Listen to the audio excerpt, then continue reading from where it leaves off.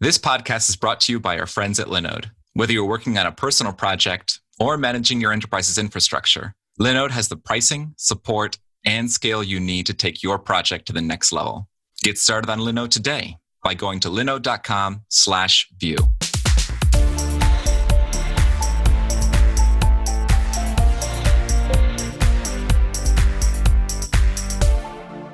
Welcome back, everybody, to part 2 of our special appearance at the View NYC meetup.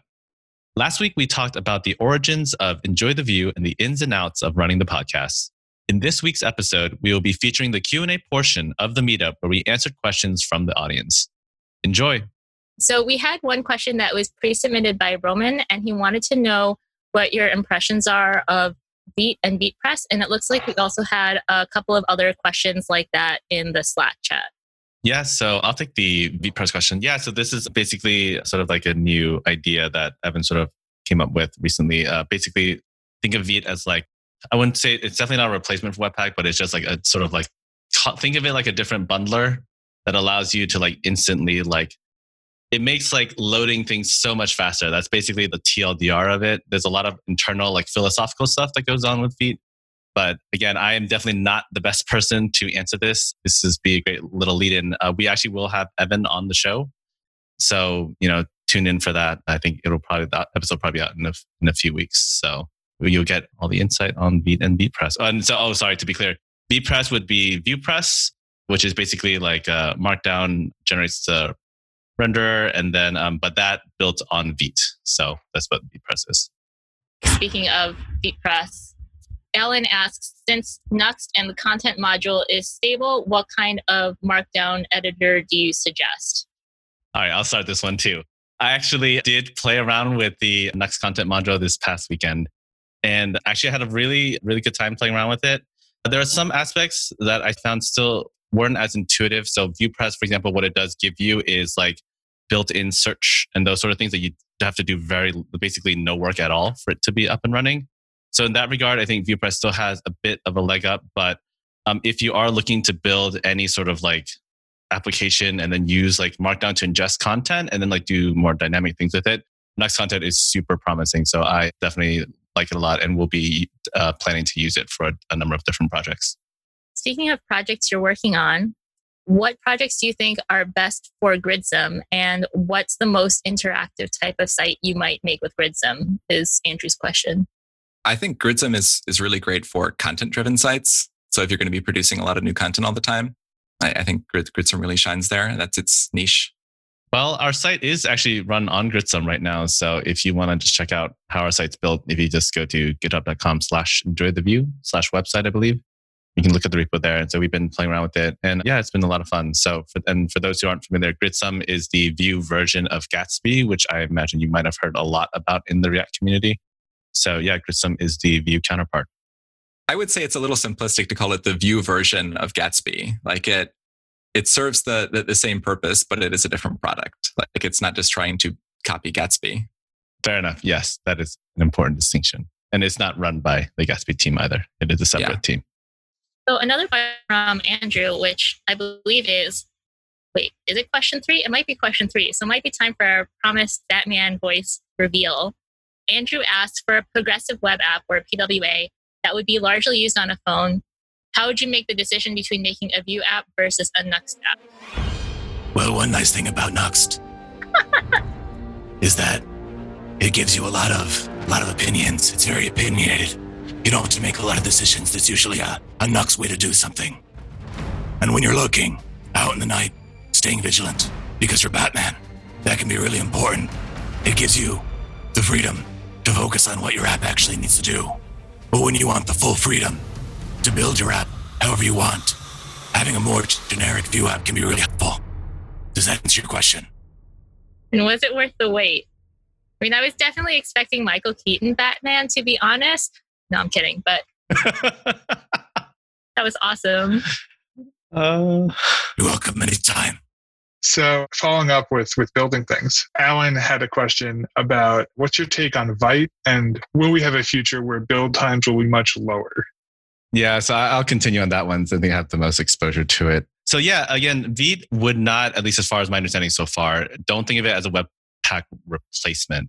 it should actually help as far as like local development, at least from the conversations I've seen. It will, like, if you're used to like, if you're using Nuxt or ViewPress and it takes like a few seconds for things to like load because it's importing stuff, Vite is just an alternative way to make that almost basically like within milliseconds, things are changing and stuff. So it should improve our workflow, but I don't see it as like, yeah, I guess, to be honest, I'm curious to see where it goes. But again, we'll have a special episode with Evan to talk all about that. So definitely check out the podcast when the episode's released. Which should be like the episode after this one, just FYI. So whenever you see this one released, it's almost time. Okay, next question. Have any of you guys used GraphQL with Vue projects? What do you guys think of it? And what's the tech stack that's around it? I really like to use Apollo with Vue, and there's a Vue Apollo module too. For those who don't know, what is Apollo? It helps you use GraphQL. That's overly simplistic, but yeah, you can check it out. I don't remember like their formal description, but it makes it easier to use GraphQL. Definitely. It's like an alternative to Vuex, right? Yeah, it's like it can also be, and it can also like live alongside Vuex. Mm-hmm. It basically helps you manage like the GraphQL interaction as far as like updates. But it's it's really focused on fetching data from APIs, like especially from GraphQL APIs. You know, whereas Vuex is more like general purpose state management. I know for me, as far as tech stack, when I was back at Politico, we did a GraphQL experiment, and like that was with like a whole Java app and everything. And so it was fairly a large spike as far as the team goes. And so I personally really did enjoy my time with GraphQL because, again, I think for those that are sort of newer to it, basically it allows you to really compose the API request that you want so that you don't just get a data dump from the backend, and every time you want something new, you have to like ask for a new endpoint. And so from that, it was really empowering as a front-end developer. But I know that some of the sort of back-end developers felt like they had to do a lot to contort around the schemas that sort of GraphQL requires in order to make it basically like composable. So, but overall, as a front-end developer, I just certainly love the experience. And if anyone has any specific questions about GraphQL, I know Natalia Teplihina on the core team, she has done a lot of talks on it and super knowledgeable of it. Yeah, she has one from the most recent VueConf US too, right? Yes, I was there. She did it. Ben was running around because he was hosting. It's okay. That dinosaur suit was hot. The suit? I thought you were really transforming this whole time. It's Animorphs. Oh my gosh, I love that series. That's a throwback and a half. Yeah. If anyone wants to geek out about Animorphs, just tweet at me at GloomyLumi. No, I was really hoping that one would not be that joke because please don't. I feel like Animorphs was one of those books that had like the embossed covers or whatever. I'm pretty sure that's not the exact right term, but where like the cover was slightly 3D. And that's something you don't get with people. It's kind of sad. The face would transform when you sped it through in the little corner. It would transform. Oh, nice. I didn't know that. That is actually kind of cool. Yeah. Flipbook animation. Yeah, also like old videos and DVDs just have those little Easter eggs. But going back to what you were saying about composing requests, does that mean like, because I feel like composing is a word that I see thrown around so often, usually in the context of everybody is using composing wrong. So I just want to check in, like, does that mean like, here's the structure of the data, like the way that I want the data structured, or like, here's the shape I expect it to have when it comes back to me? Yeah, exactly. So basically, imagine if you're requesting like a library API and you're getting from a book, you can be like, okay, from the book, I only want the author name and I want like the publisher. That's all I want. Whereas like in a traditional API, it probably comes with a lot more information regarding publish date and then like various characters in it or whatnot. Like you can basically pick and choose what you want and then be like, yeah, I only want the books to return this, but I want like, you know, the librarians to return this other thing. Doesn't it allow you to compose from, say, multiple endpoints? So like, let's say you have like a legacy API and then you have like your new hotness. It can do the work for you to make everything pretty. I don't know. That's just what I've heard. I don't actually know. Yeah, I think when the backend developers can successfully like make the schemas work together, it's you should be able to basically pick and choose. So think of it like a middleware between like the data and like the front end application, and then you choose and then like and assemble it together as you would want. So you don't, yeah. So basically, it's like one of those fancy Lego sets. Exactly. So basically, I could be like, give me all of the characters from the original Harry Potter series, or give me all of the characters from the new series, or give me all of them across both series, because those were in like separate stores. Yeah, if I'm not mistaken, GraphQL also lets you like filter down. So if you're like, oh, fetch all the Harry Potter books, and then within that data set, like filter down these things, that is one of those ways that you can basically like constrain data sets. And yeah, coming from, I think most of us come from more traditional programming where we're used to backend just determining what our APIs are. It can be very empowering in that regard. So it's a lot of fun to work with because of that. So it's like SQL for the front end. Sorry. I mean, it is a query language. I was just like, oh God, joins. Aggregates, left join, inner join. Yeah, I'd say it's not as complex. It is more intuitive. At least I felt. And when the backend developers do documentation, like that's what's really cool is you can actually look at the schema and it'll tell you like types and stuff and what you expect. And it's actually, when it's documented well, it's really quite lovely. Ringo, I feel like you've done some playing around with GraphQL, right? Do you think this is also reflective of your experience? Yeah, our company experimented with GraphQL a little bit. And I think what Ben said was pretty spot on. Yeah, just curious though, if anyone experimented with the real-time like GraphQL APIs. I wish. Yeah, that I haven't done yet. I know Apollo pretty much has that built in for you. So that would be a good bet if you wanted to do real time with GraphQL. Yeah, second that. I know a thing or two about real time, so just not GraphQL. Mm-hmm. I knew a thing or two about real time, but now that we're all locked indoors, it's lost all meaning. Touche. I mean, time isn't real, so... Time is a construct. So Andrew asked what it's like being on the Vue.js core team, what the team's workflows are like, how often the team meets. Tell us everything, Ben. I guess I'll take this one on. Being on the Vue core team, yeah, it's a lot of fun just to sort of be involved in a lot of discussions, but simultaneously, as you can imagine, it can be a bit stressful sometimes and overwhelming as you realize with things like Vue 3 coming out, there's a lot to prepare for, concerns over questions and those things. And so there's a lot of different projects within the Vue ecosystem. And so actually probably my biggest disclaimer I need to try to pervade out is that what most people don't realize is that people on the Vue core team still have 9-to-5 jobs. I think I've had a number of people be like, oh yeah, what's it like to work for Evan? And it's not quite that at all. It's not like we're salaried employees or anything. So people are still doing this as passion projects. But the individual libraries like Vue Router, Vuex, these are managed by there are certain team leads that help with those things. And as far as like how often the team meets, yeah, the team has started to meet about twice a month these days. We try to have like a bi-weekly meeting just to see how everyone's doing, catch up and get updates from each other. So yeah, that's been nice.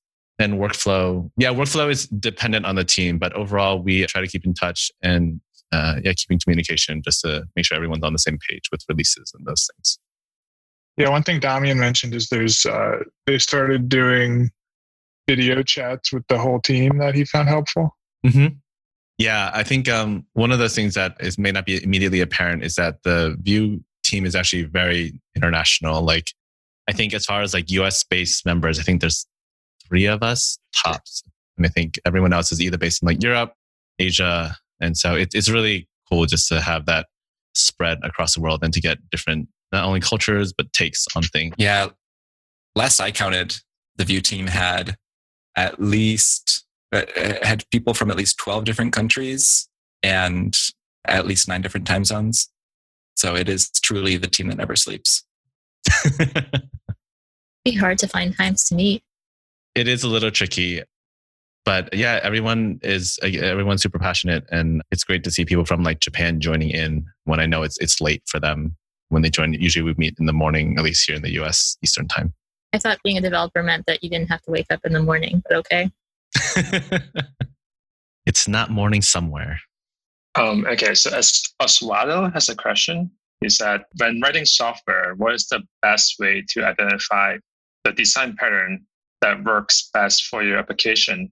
And how do you go about coming up with the best way to structure the projects and scaling it in the future? I'll take this one. Vue Enterprise boilerplate. That is all. I feel like Chris probably has some thoughts. Oh yeah, I mean, I'm technically the author of Enterprise Boilerplate. It works for me. That's why I created it. From my own projects where I have these problems. But I mean, in general, when I'm writing software, you want to plan for the project being around for a long time. And on most projects, there's not a really, really well-defined problem at the beginning. You're responding to things that clients want, and you're finding like your product market fit. And so requirements are pretty drastically changing over time. And so you're 100% always going to make some design decisions that you're going to regret later, because all code is compromised. Like there is no perfect code that will just like work for everything forever. That just doesn't exist. And so it's really important to use patterns that are going to be easy to throw away later if you later decide that they're not working for you. If you have things like really, really tightly integrated so that like whenever you change something, you have to change it in 50 different places in your application.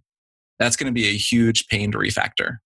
And so that's one recommendation. And one really simple example of that pattern is whenever I use a third-party module, like a third-party component, I always wrap it in my own component in order to control the interface that I want to use and to make it so much simpler to refactor away to a different component if I choose to. So for example, if I have like a base icon component, and inside my base icon component, I'm using the Font Awesome icon component, from Font Awesome. That can be really useful because then I don't have to like invent all my own icons. When I want to, I can still like define some custom icons and, add those as another option for when I don't want to use Font Awesome. And if I decide I want to use something different than Font Awesome, I can do that too. And I don't have to change a bunch of code. I only have to change one file, one component, which makes my life a lot easier. And like a lot of people ask too, they'll show me a component and they'll say like, is this okay? Is this a good idea? Or something else in your application? And usually the first question I ask is like, well, are you having problems with it? And a lot of times people aren't. A lot of times it's working really great for them. But it doesn't feel like a best practice for some reason. Like it feels like maybe they shouldn't be doing it, or maybe they shouldn't be using this feature in this way, but they're not having any problems. And in those cases, I almost always tell them, unless like there's something that I know they're going to have problems with later, which is pretty rare actually. I'll say it sounds like it's working great. So there's no need to change it right now. As long as it's not something that's going to be like really, really hard or especially practically impossible to move away from later. That's my practical advice. I hope that answers the question. I will just say from experience and back up really what Chris said, everything's going to be a compromise. You're going to make mistakes. You will make regrettable decisions about your structure, but I would say that the one thing I keep in mind whenever I'm trying to structure some new part of the app or introduce some new library is just make sure that things are decoupled, like decoupling. Because yeah, you want parts that are easily removed and replaced. So as long as you stick to that idea, you'll probably be okay. You may have to refactor, and honestly, you should refactor from time to time, but I think you'll be okay. Yeah. I guess one other personal philosophy of mine is to like generally try to stay away from anything that feels kind of magical, where just from looking at the component or looking at the file, like whatever file you're in, there seems to be some magic going on and there's no way to trace where it's coming from. And that can be really tempting sometimes to have like, some like magic globals that exist somewhere and then you're not sure like where to find them or where they came from, or things that are like automatically injected into some components. Those can be sometimes useful patterns, but they're always dangerous. Like they always carry the risk of having people look at that file and not be sure like why this thing is happening. Yeah, don't do that. I once had an app that was entirely based on polluting the global scope and it was a nightmare. And we rewrote it in Vue and it is no longer a nightmare. Yeah, I feel like every time we have these conversations, like my past memories of working with Event Bus just like gets my heart pounding and I'm like, no. Yeah, that's one of those few patterns that I'll just say like, don't do it, because it's so hard to keep track of like where events are coming from and how state changes. Like Vuex makes that a lot easier with the dev tools. Yeah, I think also with regards to like wrapping things, like not just components, but also with modules, Sarah Dion talked about that a little bit more in depth on a recent podcast episode. But she's been on more than one, so you may have to listen to all of them to find out which. Yeah, definitely. But you should, because she's amazing. With over 300 tools and warehouses, Segment connects your stack with one API and can get you up and running faster with our historical data replay feature. Segment is a customer data platform that helps companies harness first-party customer data. Their platform democratizes access to reliable data for all teams and offers a complete toolkit to standardize data collection, unify user records, and route customer data into any system where it's needed.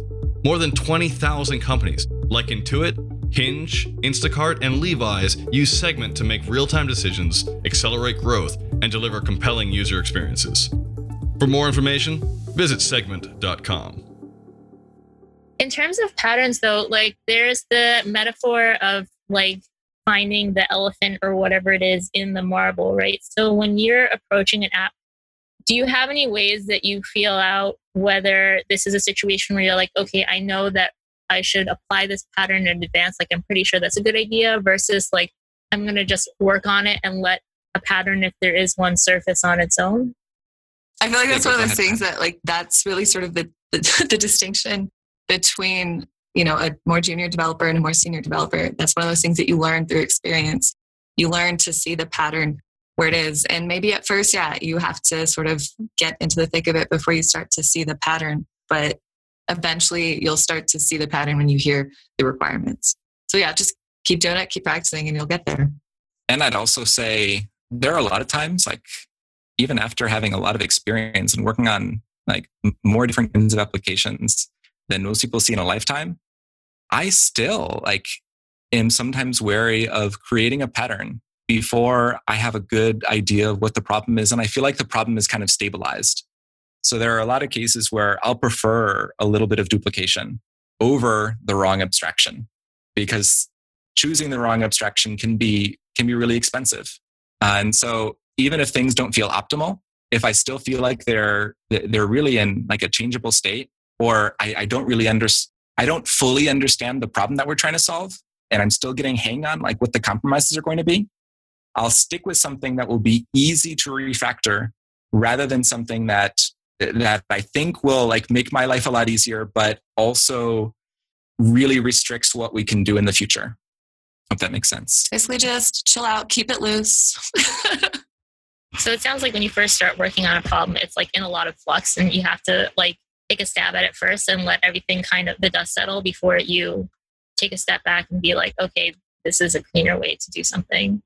Yeah. And I think it's tempting, especially, I mean, for people who like have computer science degrees. I'm so sorry you wasted all that money. But one of the only programming like tips that they generally like ram into your head is don't repeat yourself, which is like one of the least of my problems when I'm programming. I'd so much rather people repeat themselves than do all these other things that are going to cause so much more pain. And so sometimes like it is really okay for you to just repeat yourself a little bit when you're still defining the problem. And you can document like where you're repeating yourself too. It'll be, again, like so much cheaper and so much less of a headache than trying to figure out the right abstraction when you still don't really understand the problem and the problem's still in flux. And sometimes the not optimal pattern will still work. So if you see that it will work, do it. Yeah, it's sort of strategic technical debt. That's my life. Thank you. That's a really good way to phrase it. Yeah, and I think of it as like, I know I'm going into debt now, but I know it'll be easy to pay off. Versus like doing something where I'm not sure if I'll owe money later, but if I do, it'll be a lot of money. Also, it's sort of like if someone gives me like a free yacht or something like that. It's just like, what are there strings attached? Like, what's going on? I don't know you. What is going on here? Be very careful in that situation. Yeah, earlier when we were talking about like podcast tips, I wasn't really sure if this applied, but I thought of this experiment that one of my professors used to really like to share about some pottery class. I think Sarah Jesner also tweeted about this, so you can probably find it there, where like basically this teacher divided their sculpture class into two sections, and he had one section make as many pots as possible. They didn't have to look good or be functional or anything. Their only goal was to have the highest number of pots. And then the other group's goal was to make like one perfect pot. And so I feel like that kind of reminds me of the situation we're talking about now, where if you worry too much about pre-optimization, you're potentially missing out on all of that experience you can build up to make you better just in general at recognizing and building pots. Yeah, I mean, they say done is better than perfect. I think that's not always the case, but a lot of times it probably is. Yeah, it's sort of like if you're not failing, you're not learning. So honestly, choose a bad pattern from time to time just to see exactly how badly it can go. Maybe not like in a production app, but a side project. But also you may find that, applying a pattern that you really thought would never work works pretty well. So yeah, I like that. Plus nobody's perfect except for Ben. So like just give up on perfect. Yeah, Ben's perfect. None. So last question from Alan. For what kinds of projects would you suggest using TypeScript? Is it only for big projects, or can you also use it for smaller projects? You can use it for anything. I wouldn't recommend it. I would say any data heavy application is a good candidate, but also it depends on your team as well. Does your team have the time up front to put in the learning curve? Like say if people aren't familiar with it, is it really that important that types be strict, or are things honestly a little loosey-goosey?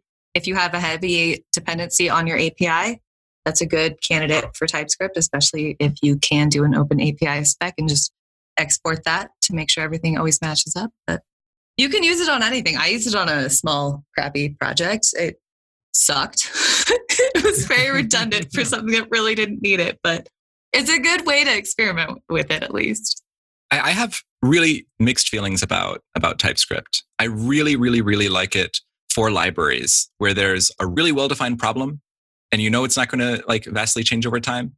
And you don't have a really tight deadline like you do with an application, like a product a lot of times.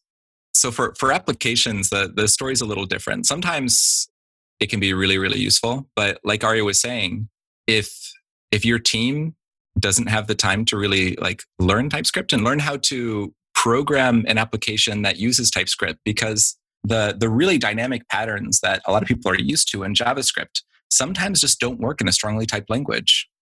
You'll be fighting the type system a lot with some of those patterns. Just everything. Sorry, don't do that.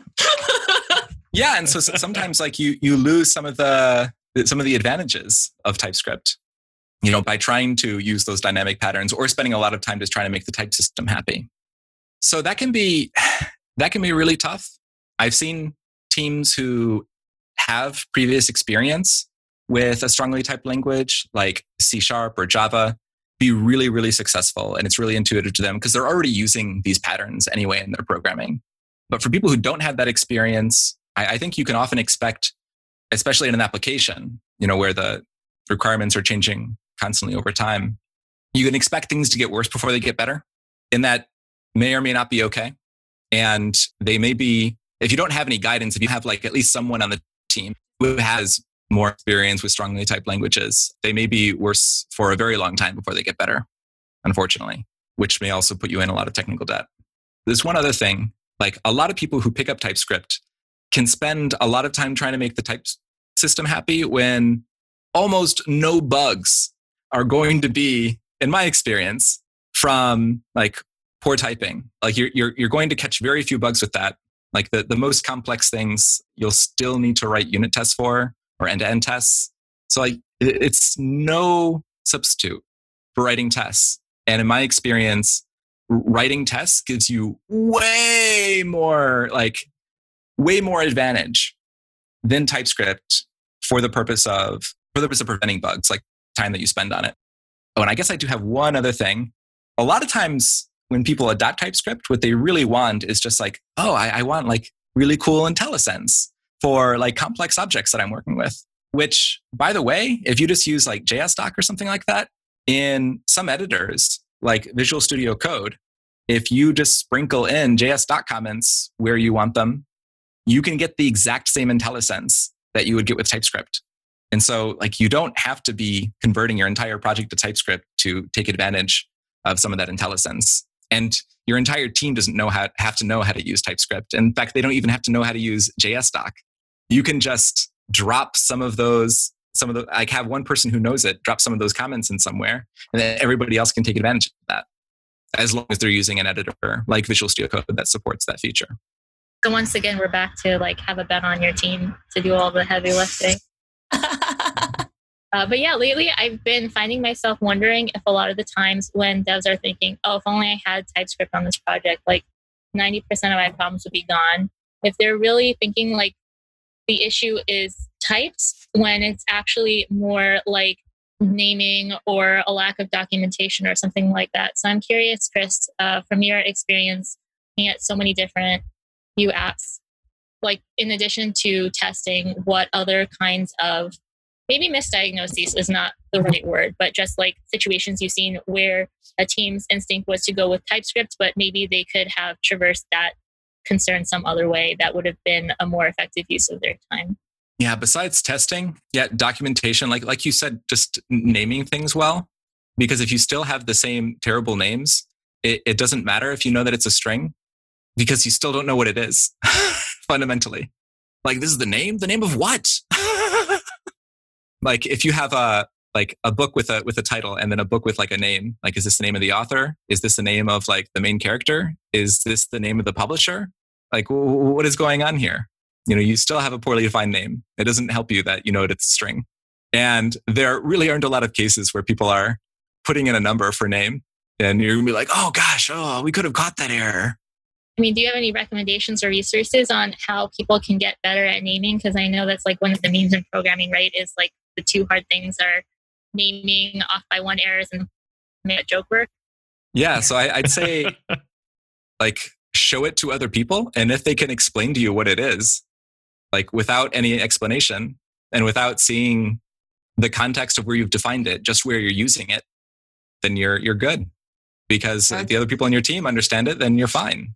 I'd say my biggest tip for naming is don't be afraid of long names. Yeah, big time. Because like I will say early on, like when I was, just starting out, I was like, oh, I want it to look clean. So I'm going to use some abbreviations in there. Now I'm just like full sentences as variable names because it's real clear. That's perfect. Yeah, totally. And like autocomplete solves that problem for you. Exactly. And you can have snippets that do the same thing. Yeah, it's so much easier to solve the problem of like having to type too much than it is to solve the problem of I have no idea what this is. And don't use names like item. Item is basically thing.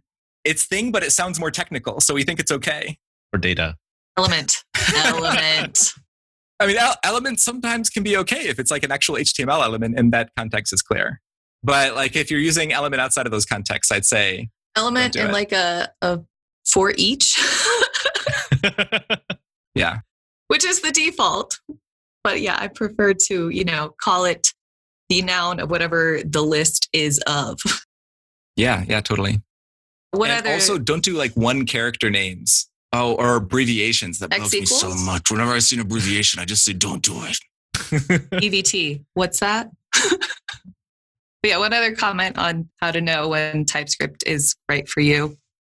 It might be at least a reasonable candidate if your backend is strongly typed, because it's going to be a lot easier to infer those types from that. And so I personally have very strongly considered introducing TypeScript into my app because I actually have had problems where there was a type mismatch between the back end and front end that was not caught, and it caused bugs, and it's happened more than once. And that's one of those things where test is never going to catch that because the tests are going to assume that there's a certain structure to the model. And if that's not actually the case, test is still going to pass.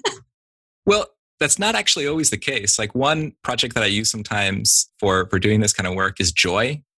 And Joy is a library that you can use to assert shape different objects tests. Yeah, so you can assert that. But if your backend changed, your front end test doesn't know that. Oh, so you're talking about automatically creating the models? Yeah. I've done that too. And you can do that with JS. Like you can have it automatically create the JS.comments or TypeScript if you want like the compiler to assert that rather yeah, than it's easy if you have a strongly and you typed, can have it automatically generate backend. text too. Yeah. But yeah, if you have a strongly typed backend, it's generally pretty easy to export those to usable JS objects. So, or sorry, Agreed. TS objects. Interfaces.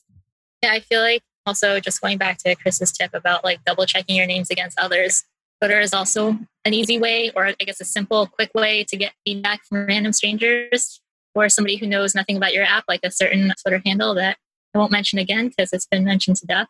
But yeah, does anybody else have any final thoughts to share before we move on to picks?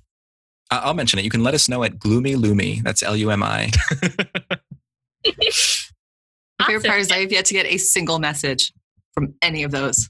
Which I'm really disappointed in our listeners for. I'm a little disappointed too, but I'm also okay with it. So, What voice reveal do we get at 5 mentions? I can I'll do get the back to David you on that. Attenborough voice. Cool. And with that, it's time to move on to this week's picks. Ari, would you like to go first? Sure. I have one pick. It is a music pick. It is a, I think, 22-minute song. So I feel like that's like 5 in 1. But the song is called Storm by Godspeed You Black Emperor. Part of the song was used in the Tables ad on Silicon Valley. But I swear, the song itself goes many different places. So don't judge it purely on that part if you are familiar with the Tables ad. And that is my pick. Awesome. How about you, Chris? So I've been watching episodes of Community sometimes in my downtime. I know I am super late to this party, but I am still in season 1, but very much enjoying it. And my next pick is Untamed by Glennon Doyle. I've actually not started this book yet, but my wife Katie read it and really, really loved it. And we're going to read it together now. She has told me about different quotes and passages that she really enjoyed from it. And it just seems like a good book with a lot of wisdom. It's very passionate. It is a nonfiction book. And the next one is Miro, which is like a flowcharting web app to help you make really beautiful flowcharts. And I love flowcharts. And it's really simple too. It has a really nice feature. Actually, I might have mentioned Miro before. I can't remember. It's also great for collaboration.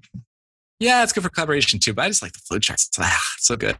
And my final pick for today is a podcast called We Have Concerns. They actually ended a while ago in case you used to listen to We Have Concerns.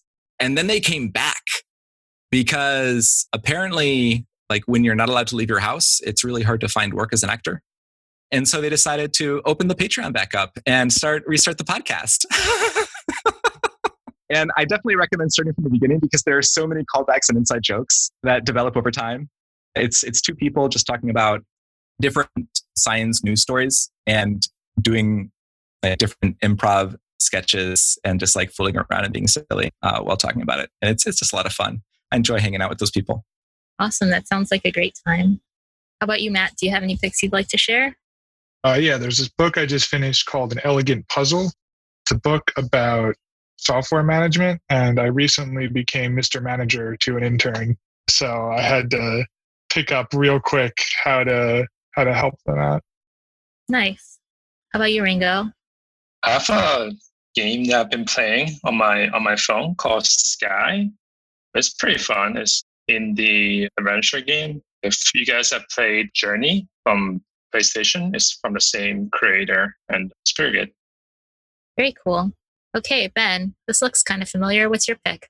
Chris, I don't know if he chose Miro intentionally to troll me, but You would I'm never. pretty sure I had Whimsical in here first. Yeah. Anyways. I actually totally didn't. Yeah. So, with everyone being remote, open collaboration whiteboarding are really important these days. And so I actually really like Whimsical.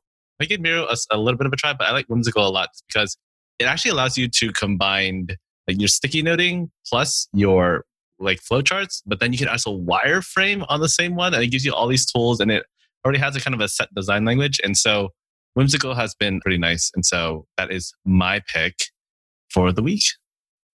Not to pull a Ben, but Matt's pick reminded me that another book on software management that I really like is The Manager's Path.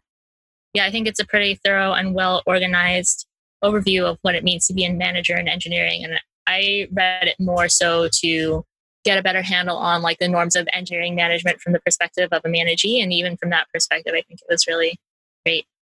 And I started watching Lost in Space, which is, I believe, a Netflix original remake of the old show. And it's kind of a little bit slow paced, but it's like a fun, not too intense sci-fi show if you like those kinds of things. Yeah, check it out. Thank you so much to our special guests, Ben, Chris, and Ari, for joining us. Thank you to all of you for tuning in live, and enjoy the view. This podcast is brought to you by our friends at Linode. With 11 data centers worldwide, including their newest data center in Sydney, Australia, enterprise-grade hardware, S3-compatible storage option, and their next-generation network, Linode delivers the performance you expect at a price that you don't. Get started on Linode today by going to linode.com/view.